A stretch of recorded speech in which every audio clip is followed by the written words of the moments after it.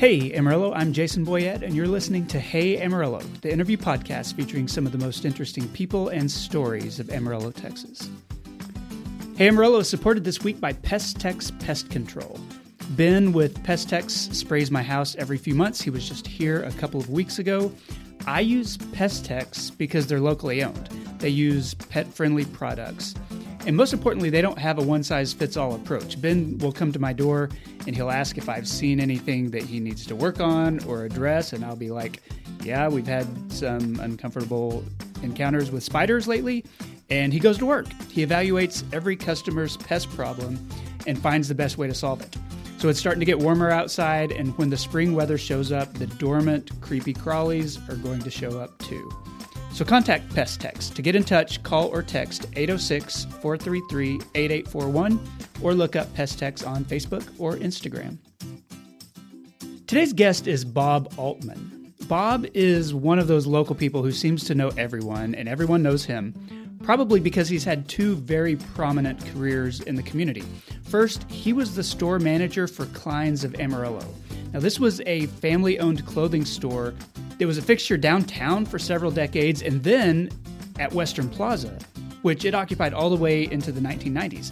And after that, Bob took a role as a local executive with the Golden Spread Council of the Boy Scouts of America. He retired a few years ago, but remains on the board. Now, nationally, the scouting organization has gone through some very public struggles and scandals, but locally it remains well-funded and really strong, with a lot of civic support. So we talk about all those things, including his long career in retail and how that has changed in this episode. So here's Bob Altman. Bob Altman, welcome to the Hey Amarillo podcast. Thanks for being here. Thank you for having me, Jason. I'm looking forward to it. It'll be fun. Good. Well, I'm looking forward to it too. I want to start with you the same way I start with all my guests, and that's just to ask you why you're in Amarillo. So what brought you to this area in the first place? Well, I was born here. I've lived here. I'm 70 years old. I've lived here my whole life, other than when I went to college in Austin at the University of Texas. My family came to Amarillo in 1940. Okay. And that's actually a pretty good story, I think, of how my family came to Amarillo. My dad was from Mahia, and my mom grew up in Oklahoma, then moved to McAllen when she was in high school. My parents met at the University of Texas during the Depression. Okay. Fell in love, got married, bought a little store in the late 30s in Alice, and we're running that store before kids. And my maternal grandparents had heard that there was a store for sale in Amarillo, Texas. Okay. A fellow named Sam Klein opened a store. Amarillo was doing well. His family had a bunch of stores in East Texas, down Houston, and East Texas, and they thought they'd branch out a little bit. Amarillo was doing well, and so he came up Polk Street, 615 Polk, and opened a store. But he soon missed home. He was an East Texas kid, and I guess the Panhandle people didn't suit him, so he put his store up for sale. And my maternal grandfather heard about it and talked to my dad and said, let's go visit. Let's go see. Let's drive up to Amarillo and go visit with Sam Klein. And so they came on a Sunday, and they got here early before their appointment. And for some reason, my grandmother, they looked around. She said, I don't like this. Doesn't look right. Doesn't feel right. So they started out of town. They went almost to Claude. Okay. And for some reason, my grandfather and my father both said, no, we've made the appointment. We've driven all these hundreds of miles. Let's go back and at least look at the store and see. The rest is sort of history. Wow. They bought the store before Pearl Harbor in the late 41. Klein's was in business for 59 years. Okay. What kind of store was Klein's when it first opened? It was a big. It was always catered to women. We never had men's clothing. Back in the early days on Polk Street, they had as many as 10 alteration ladies. They had a big, huge bridal department, shoes, clothes, hats, cosmetics, anything for a woman. In fashion, that's what they had. And it was a 2-story store with an elevator. it was a really going Jesse, as they used to say. That's an old expression. But business was good. Amarillo was growing this was at the beginning of the war. But Amarillo had the world's largest cattle auction. Oil and gas was doing well. Polk Street was full of retailers. Polk Street was that. it. We can talk about the expansion of that, but Polk Street, that was where all of Amarillo was. There wasn't that much competition, not like there is today, and so my dad and his father-in-law did very, very well in the 40s and 50s. Were they looking specifically for women's clothier, or were they just wanting to do retail?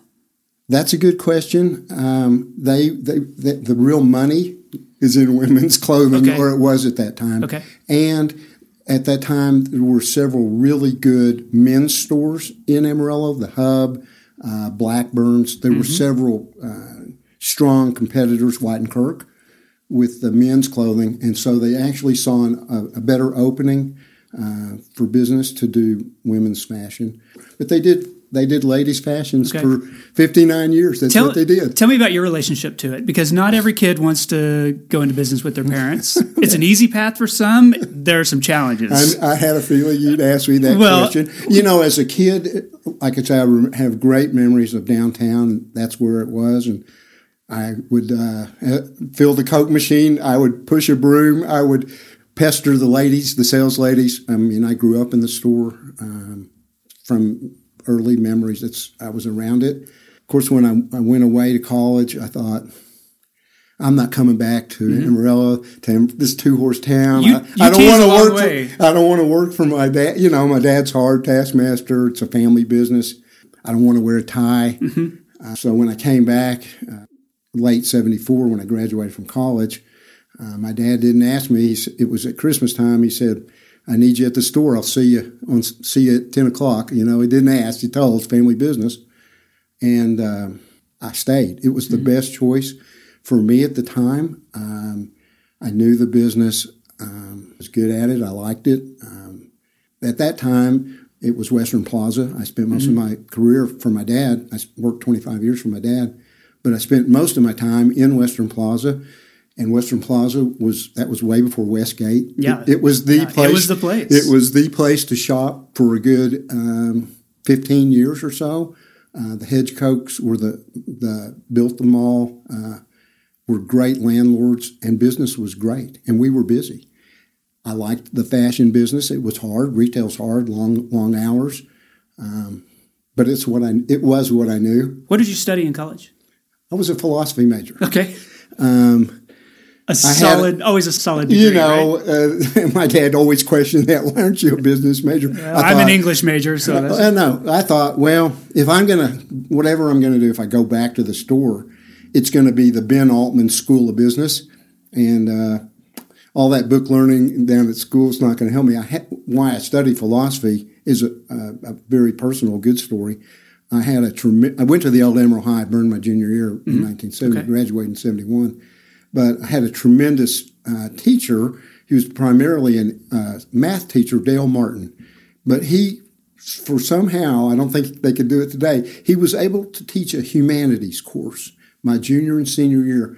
And we read things I'm not sure that you could read in public school today. Animal Farm, 1984, Plato's Republic. We read things that were, I don't want to say controversial, but that made you think. Yeah.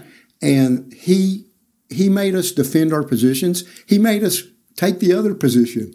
And I'd always had, people laugh about this, I always had a philosophical kind of bent of mine. Always had this little voice, in my head of asking questions. Why is this? Thinking deep, heavy thoughts. And my teacher, Dale Martin, kind of turned me on to philosophy. And I go, I'm going to study that because I'm interested in how people think and how they thought over the centuries. And even to this day, I take philosophy magazines. I listen to philosophy podcasts. Okay. I think that way. it's just kind of the way I am about asking those heavy questions. Don't regret it. Yeah. I was a liberal arts major in the School of Humanities, and that's where my passion is people and the study of people, and philosophy fit in with that. I mean, that fits in well with retail too. And it fit in with what I did Yeah. with the Boy Scouts and my philosophy on that too. So. Before we move further, tell me what it was like to be a student at Amarillo High when it burned. It was so much fun. Amarillo High was, it was an 80-year-old building, and it was full of artwork that were treasures. It had trophy case after trophy case. It was the high school for 50 years in Amarillo. The neat thing to me about Amarillo High at that time down on Polk Street, we had every kind of kid, every kind of student from every walk of life, from rich to poor. It served the whole city. It served all the cities because of where it was, central Amarillo, every economic situation. We got along with each other. There were no locks on our lockers. I never knew a criminal. I knew kids, kids that do stupid stuff as you do in high school. But what happened to me, I graduated in 1971. Once the school burned, we had to, they had to makeshift how we went to school. Mm-hmm. And so the classroom, they cobbled together what they could at what was left of Emerald High. But we had classes in Polk Street Methodist Church and at First Baptist Church. And the assemblies were at First Baptist. My point of telling you that is my senior class is very tight. Okay. You went through a crisis together, right? A crisis, and it brought us together. It's a common bond. We went through this fire. We're about 600. Sadly, we've lost about 100 now. Yeah. But we had a great class. Okay. I don't know if that answers. No, it was fun downtown.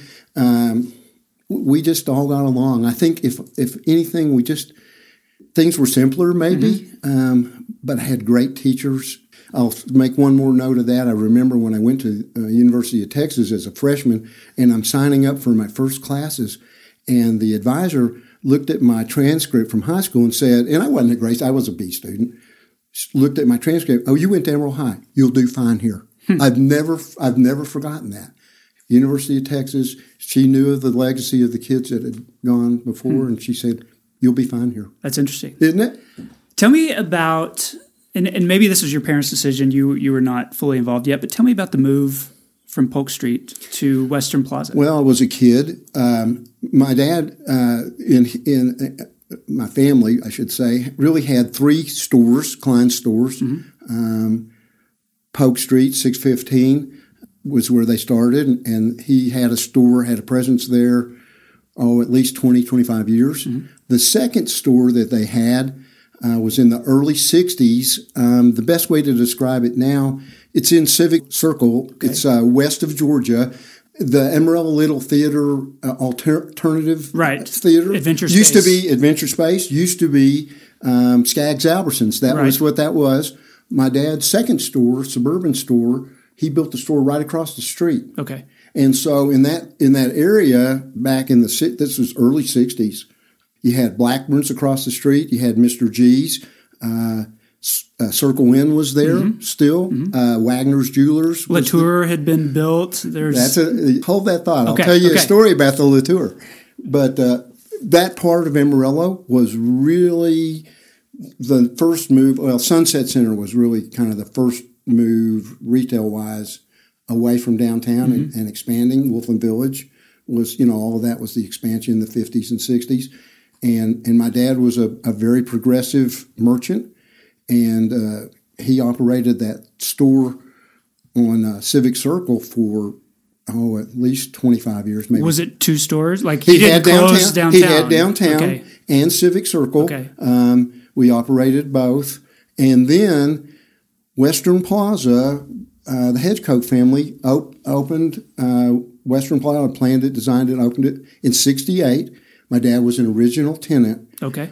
When Western Plaza opened, all of the downtown store went away. Okay. So basically, we still had 2 stores. We had Civic Circle and had Western Plaza. Because that's where the business went. Downtown for a long time really suffered. I'm really glad to see Beth Duke and her efforts for sure. Downtown, because I think a vibrant downtown is important. Although we still don't have retail down there. And I don't think you ever will see the days of JCPenney's and Fedway and all those stores, Woolworth and all those retail stores. That won't happen because we're such a mobile society. I don't even think you'll see closed malls again. They're out of fashion all over the United States. You want to drive right in front of the store, go in, go out. Those, Sonsi here in Amarillo, that's what retail is about now, those big stretches of strip. And they make sense, and that's where it's going. You said you had a story about Latour. I know a lot of people who are fascinated with I that guess building. The best way I can tell you, my mom died when I was 10. Okay. My parents built an award-winning house on Julian Boulevard, Julian in Austin, when I was born in 52, 53. My mom died in 64. And my dad had a lot of memories. It was his, he loved my mom. And after 3 years, he said, I don't want to live in this house anymore. We're going to move to the Latour. Okay. And so you're looking at a kid of the 60s and 70s. Think about the people that probably lived in the Latour. It was new, right? It was brand new. It's Charles shiny. Wolflin, when I was a sophomore in high school, we moved to the Latour. Okay. My brother and myself and my father. My brother's 4 years older. He was soon off to college. But I lived in the Latour all through high school, which was a very, very strange experience. What was it like back then when it was new? Most of the doctors and the ladies that lived there and the people that lived in the Latour didn't look too high. I looked suspicious with long hair, and they knew my father, but I don't know that they thought real highly of Bob Altman living in the Latour. But I lived there. It was fun. It was different to live in a high-rise building for most kids. People my friends in high school thought it was cool. It's different for everybody in Amarillo. Yeah, because I didn't have a backyard, didn't have a dog. I lived in a high-rise apartment in high school. It was very strange, but it was very new. It was cool back then. Mm-hmm. In fact, my dad remarried when I was a senior in college, and they continued. They bought a new, bigger apartment, but they lived on the 12th floor. Okay. The rest of their married life for another 25 years. So part of my family lived in Latour for, 30 years, long time. So it's funny you brought that up. I know a lot about the Latour. It's one of those buildings that a lot of people see as mysterious because if you don't have a reason to go in there, you've probably never been into it. No, you probably wouldn't. And it's just so out of place for Amarillo. Agreed. And it was out of place when they built it. Yeah. Because here it is. Charles Wolflin was an interesting, his family were merchants originally downtown, and they owned that property really from Washington all the way to Georgia Street. It was a farm, a dairy farm. Dairy farm, Anderson Dairy Farm, Wolflin's farm. But they started commercial development, and for some reason, Charles Wolflin built this 14-story apartment building, which was very much out of place for Amarillo, very much, because everything was 2-story, level. But anyway, we should probably reveal that you ended up living across the street from me when I was a kid, and so we were neighbors for I don't know, a couple decades, at least 10. I was trying to think about that, Jason. I know for 10 years you were young. My wife Chris and I were newlyweds. Bought our first house on Lynette and Virginia Street. Your mom and dad lived across the street. It was a great neighborhood, but what happened, we had our third child. Yeah. And it was a small house. At the time we bought it, we thought, wow, great big, big three-bedroom house. There was plenty of room, but my oldest and youngest son are 8 years apart, so that wasn't going to work. So we needed another bedroom. So all I remember is knowing that you worked at Klein's, and I had no idea what Klein's was, but I thought it had to do with furs. Well, we did that. Because it was ladies' clothing, and so that was my perspective. You remember Amarillo Slim? Lived across the alley from, and what's the name of the kicker? Carl Birdsong. Birdsong lived next door to us. That's Thank right. you. A lot of celebrities in our neighborhood. A lot of celebrities. Amarillo celebrities, I guess. A few lived in that. It was a nice neighborhood. Paramount was a great neighborhood. Yeah, it was. It was a great place to grow up. Sure. I want to talk, before we move on to the Scouts, just about how the retail industry That's a changed? good Because question. you were there. Mm-hmm. You saw a lot of change in Western Plaza, people coming there, in women's clothing, in large clothing stores in general. Tell me how it changed while you were involved. I'm glad you asked that question because I'll start with this. When I did come back from college, my dad, I don't want to say begged me, but he said, "Bob, this is a dying industry." He didn't encourage me to actually come back and work in the store because he was, like I said, a very forward-thinking man. He was a visionary and wanted to stay on the edge of business. But he could see the decline of the mom-and-pop stores even as early as the late 80s, for sure in the 90s. Westgate came, Dillard's and those big national stores came. But if you think about not just the fashion business, but when I was a kid, when we were kids, there were probably 8 or 10 lumber yards. Yeah. Home-owned, family, tire stores, paint stores, jewelry stores. There were national chains here, don't get me wrong, Penny's and Sears and such. But the predominance of business as a kid here, really until the 80s or 90s, were family-owned businesses. But he could see kind of the change in that. The way the banks loaned money got harder. My dad had a relationship with Amarillo National Bank literally all his life in Amarillo for 60 years. He could go into Tallware, tell Tall what he needed, and it was a gentleman's agreement, a one-page document. How much do you need? When's the note up?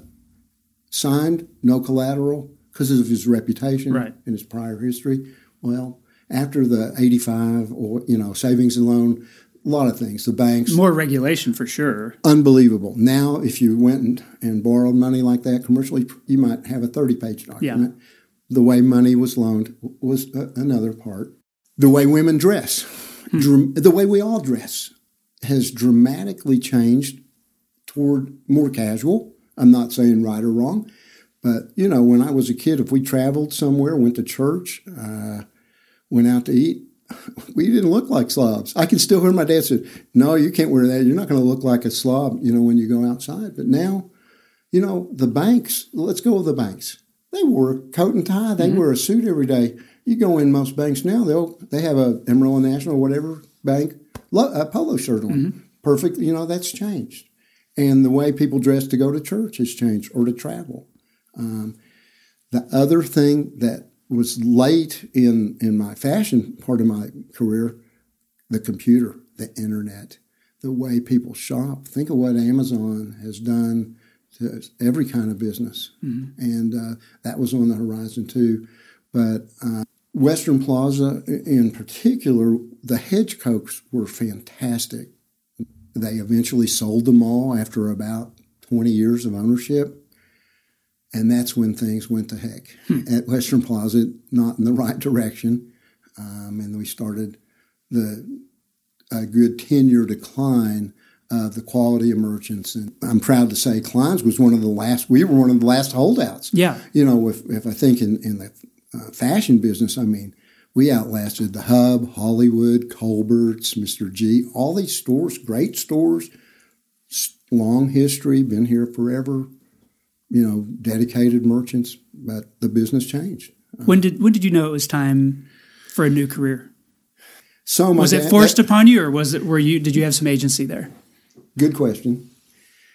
My father, I came along late in life. And so by the time my father was in about 80, he was tired.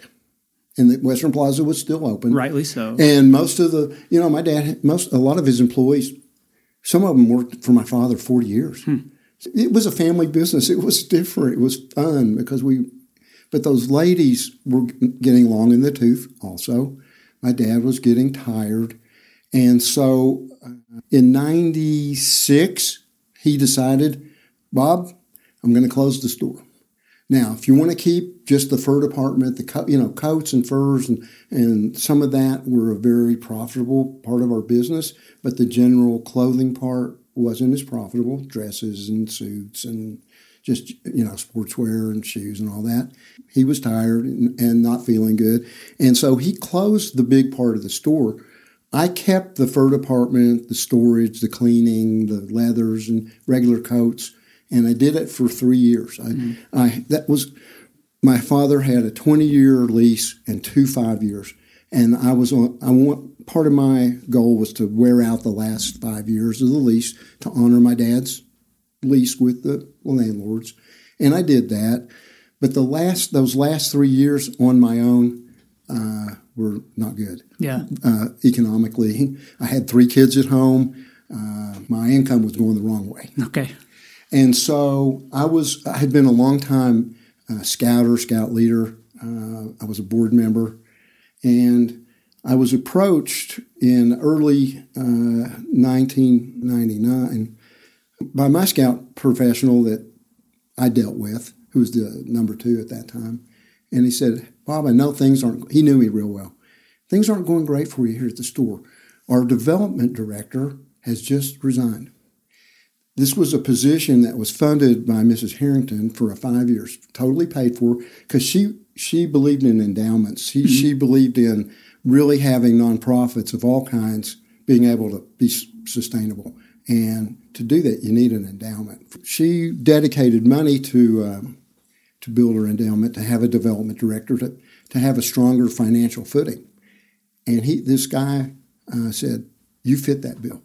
You're not afraid you're a salesman. Yeah. You know it. You know all the people in Amarillo. You know the players. You love scouting. Go talk to the scout executive. Just go talk to him. See what the job might entail. So I went. I had nothing to lose because I thought at that time, guys, this is not going good. I'm going to end up writing a resume and go to work for J.C. Penney's, and God knows where they're going to, be assistant store manager in Timbuktu. Yeah. And I could, I'm not saying that's not what I wanted to do, but I very much wanted to stay in Amarillo and see if I could stay. But I went to talk to the scout executive, and he said, write a resume. I go, resume? I went to work right after college. I worked for my family. What's a resume? There's one item on it, right? Well, in my whole lifetime, I only worked for 4 different people. I do papers. I worked for the YMCA as a lifeguard. I worked for my father for 25 years, and I worked for the Scouts 20. So wow. I'm a kind of a loyal employee.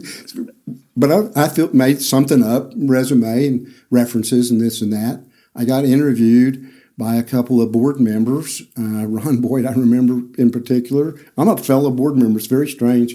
Mark White, I don't remember. Anyway, a couple of days later, Bob McGinnis, the scout executive at that time, said, if you want the job, it's yours. And I thought long and hard about it. And this was late February of 1999. I said, I'm tired of retail. Mm-hmm. It's not going the right way. I think this is a passion. I love scouting. I was 45 at the time. I thought, this is a second chance. This is a chance to maybe have a retirement fund, a defined pension, have a steady income and go from there. Jason was the best. Those 20 years I worked for the Boy Scouts were my most productive years. Not to say I wasn't proud of what I did at Klein's, but selling coats and clothing is not the same as working toward the future with kids through the scouting program, families and all that. And that development work suited me just really to a T. I was very lucky. I really do believe God opens a door, closes a door. They hired me for the development director. Started in March of '99. The way scouting works, the scout executive works for 4 or 5 years, then they bring in a new one.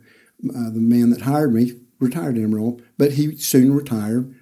They brought in another guy from Kentucky, a guy named Barry Oxley, and within another year, in early 2002, he called me in his office and said, "You're going to be my assistant scout executive," a job I held for 18 years. Okay.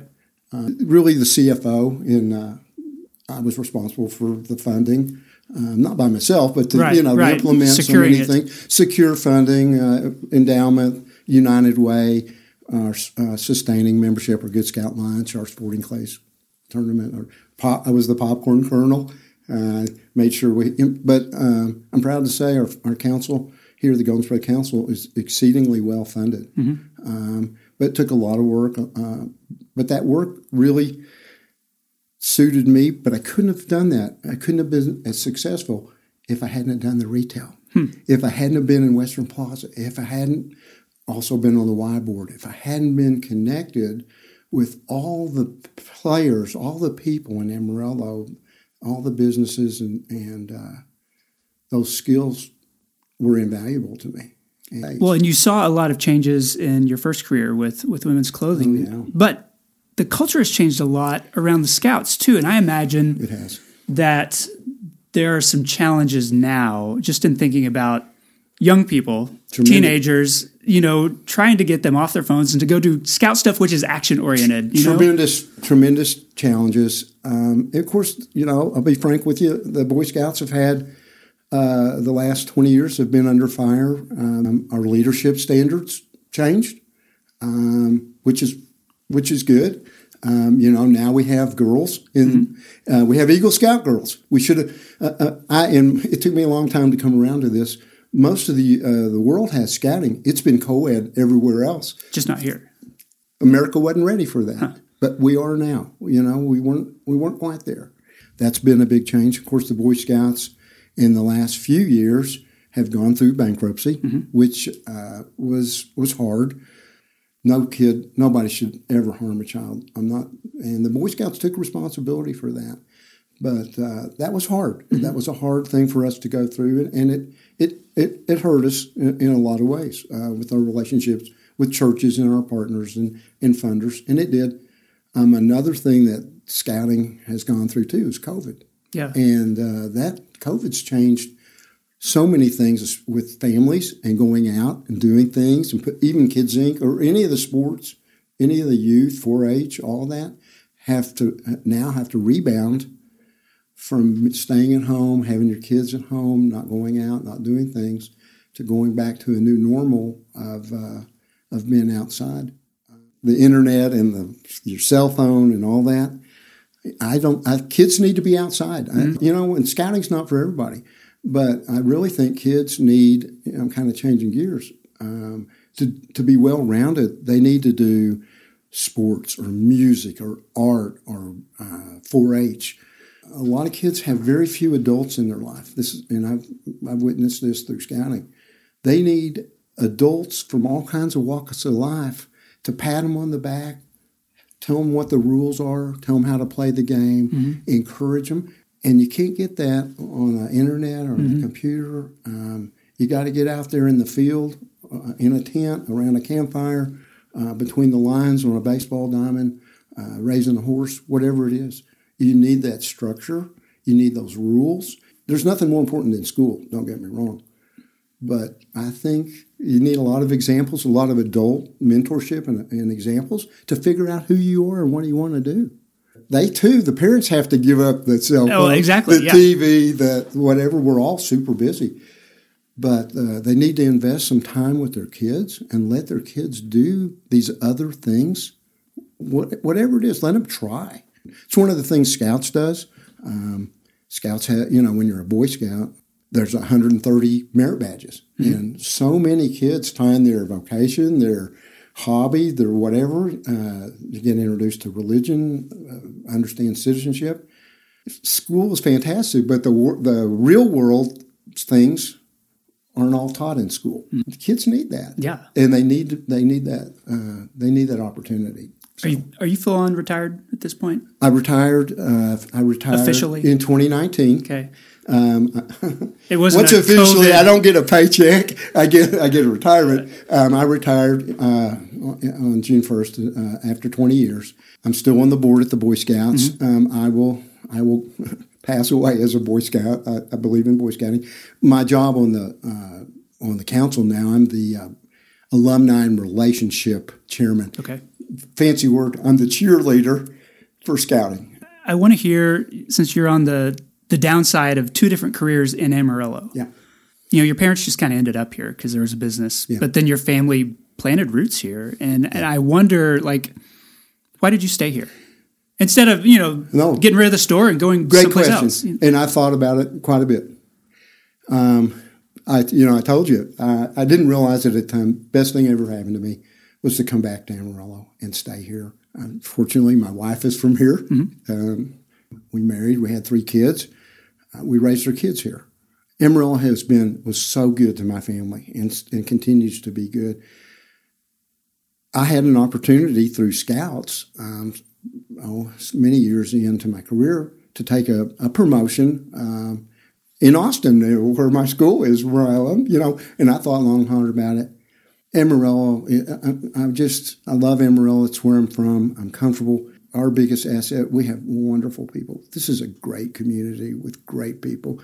At the time I was offered a promotion to go away, she'd just gotten to be the principal at Ridgecrest and was happy as a lark.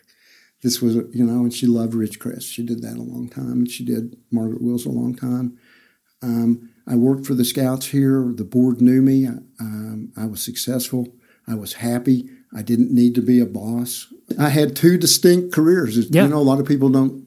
I guess these kids now, they tell them you're going to have 6 or 7 careers. I was fortunate enough to do 25 with my family business and 20 with the Scouts, and I'm not going anywhere. This episode of Hey Amarillo is supported by StoryBridge, an early childhood literacy program. In Potter and Randall counties, less than half of the kids entering kindergarten each year are ready to learn to read. Now, that's an educational deficit that starts at age 5, but it negatively affects a child's performance all the way through school. Now, locally, StoryBridge has partnered with the Dolly Parton Imagination Library to address this problem. Thanks to generous local donors, more than 6,000 local kids under the age of 5 are now registered and receive a new age-appropriate book in the mail every month at no cost to their families. And StoryBridge wants to expand this program. They want to reach more than 10,000 area children. So that's where you can come in.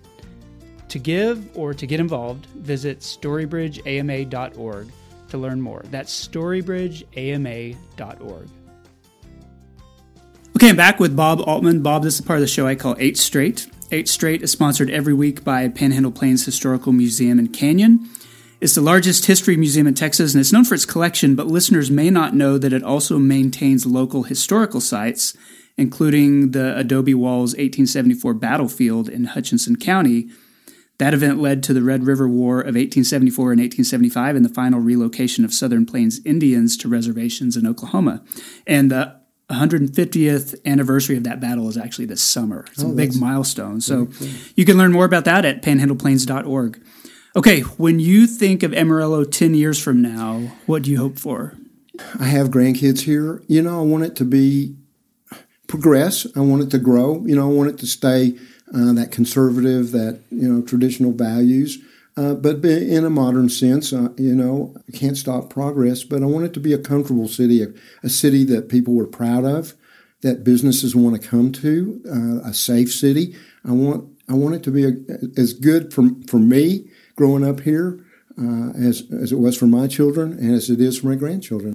You get to a certain age, you're thinking about your grandkids and what kind of, I don't know what kind of world I'm handing down to them. I wish it was better. I'm sure my parents maybe thought the same thing, but I hope, Amarillo is as safe a place and progressive, a friendly place to live where you can know your neighbors and know a lot of people. And I want all that to continue. Other than wind, what does this area have too much of? I thought about that. We have too much poverty in this town. I know that may, I go back to my humanitarian roots and my scout roots. And my wife, my son's actually the president of Meals on Wheels. And my wife has a route. I've helped snack pack. So I see there's too many people living in pretty dire situations. And you don't have to go very far in Amarillo. A lot of people don't see it because they don't want to see it. But there's a pretty good amount of poverty, and people really living paycheck to paycheck or Social Security or whatever in some not so good conditions. If I could change anything, it would be to raise the standard of living for a lot of people. A lot of people have a great standard of living. Don't get me wrong. There's a lot of great jobs.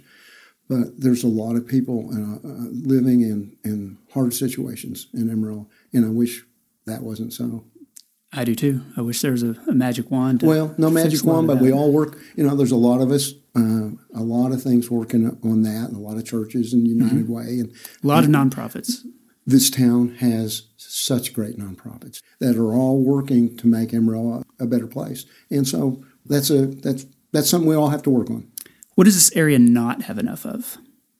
Trees, water, mountains. The things you go visit on vacation? The things, I don't know. We need a Trader Joe's. I don't Costco, maybe Aldi's. We need. You sound like all the 30-year-olds We need H-E-B. here. I don't know.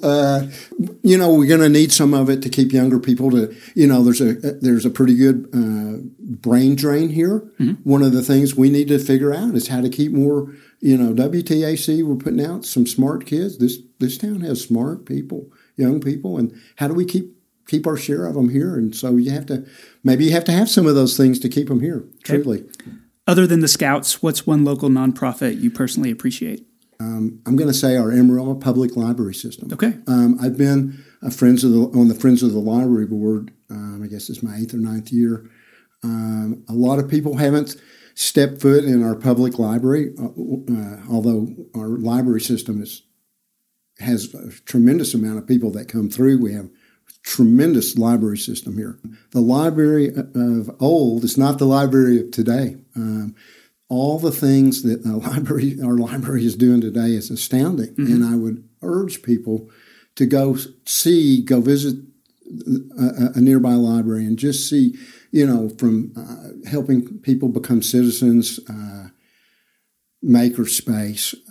I think every kind of success stems through literacy. Mm-hmm. And so we have a tremendous library system here, and I would urge people not to take that for granted. Well, you're preaching to the choir. So, what's your favorite local coffee shop? I'm a roasters guy. Are you? Yeah. I don't know. Craig, way back, I like a good strong cup of coffee, and that's just where I go. It's the original. He's the original. Other than your drip coffee, at home. Other than your Maxwell House and your Folgers, he's kind of that was the first one that really introduced good coffee here. Better coffee. What's your favorite local restaurant or food truck? Jorge's. Jorge's? Yeah. All right. I like, if you can look at me, I don't miss many meals. Did you used to go to the original Jorge's when it was in the old Big Cheese Pizza on 45th? Long time ago. But early before he was brand new then. But I like good Mexican food. Mm-hmm. I think it's consistent. They're busy. They do a good job. There's a lot of good places to eat, but if you're going to ask me my go-to, that's where I'm going. It's consistently good. That's where I'm going. Okay. What's the most underrated thing about living in Amarillo? That if you were trying to tell somebody that's not from here, how do you tell them Texas friendly? How do you tell them Panhandle spirit? How do you tell them what we really have in the people here? That's hard, mm-hmm. but to me, that's our number one asset, the variety of people, their attitude toward each other. I've traveled, I've been a lot of places, met a lot of people, and there's a lot of great places, but this place has some really tremendous people. Last question. When was the last time you visited the Big Texan? To personally go eat there? For whatever reason. Now, I'll tell you, I know Danny and Bobby Lee very well through the Boy Scouts. They did a lot of the catering. They're very community-minded guys, very successful. When I was in Scouts, probably 8 years ago, going to visit Danny to set up, an event for us. Probably the last time I was at the Big Texan. That's still fun to just go have a meeting out there. I don't know if they still have the rattlesnake. Yeah, they're fun. I always end up. They'll serve me some calf fries or something. Here, Danny eat and this. Bobby Lee are an example of a local ownership that. Now, worldwide audience, but they take care of people. They believe in Amarillo, Look at all the things with the music venue they have mm-hmm. now, and they're progressive merchants, but they've never forgotten their roots either and where they come from. So they're great people. Okay, so that concludes the 8 straight questions. I like to close by asking my guests to endorse something. So what's one thing you would like listeners to know about or to experience? Oh, man. get your kids involved. If you're raising kids, get them out there. Get them in Scouts. Get them at Kids Inc. Get them in 4-H. Get them outside the school, outside the cell phone, outside the computer.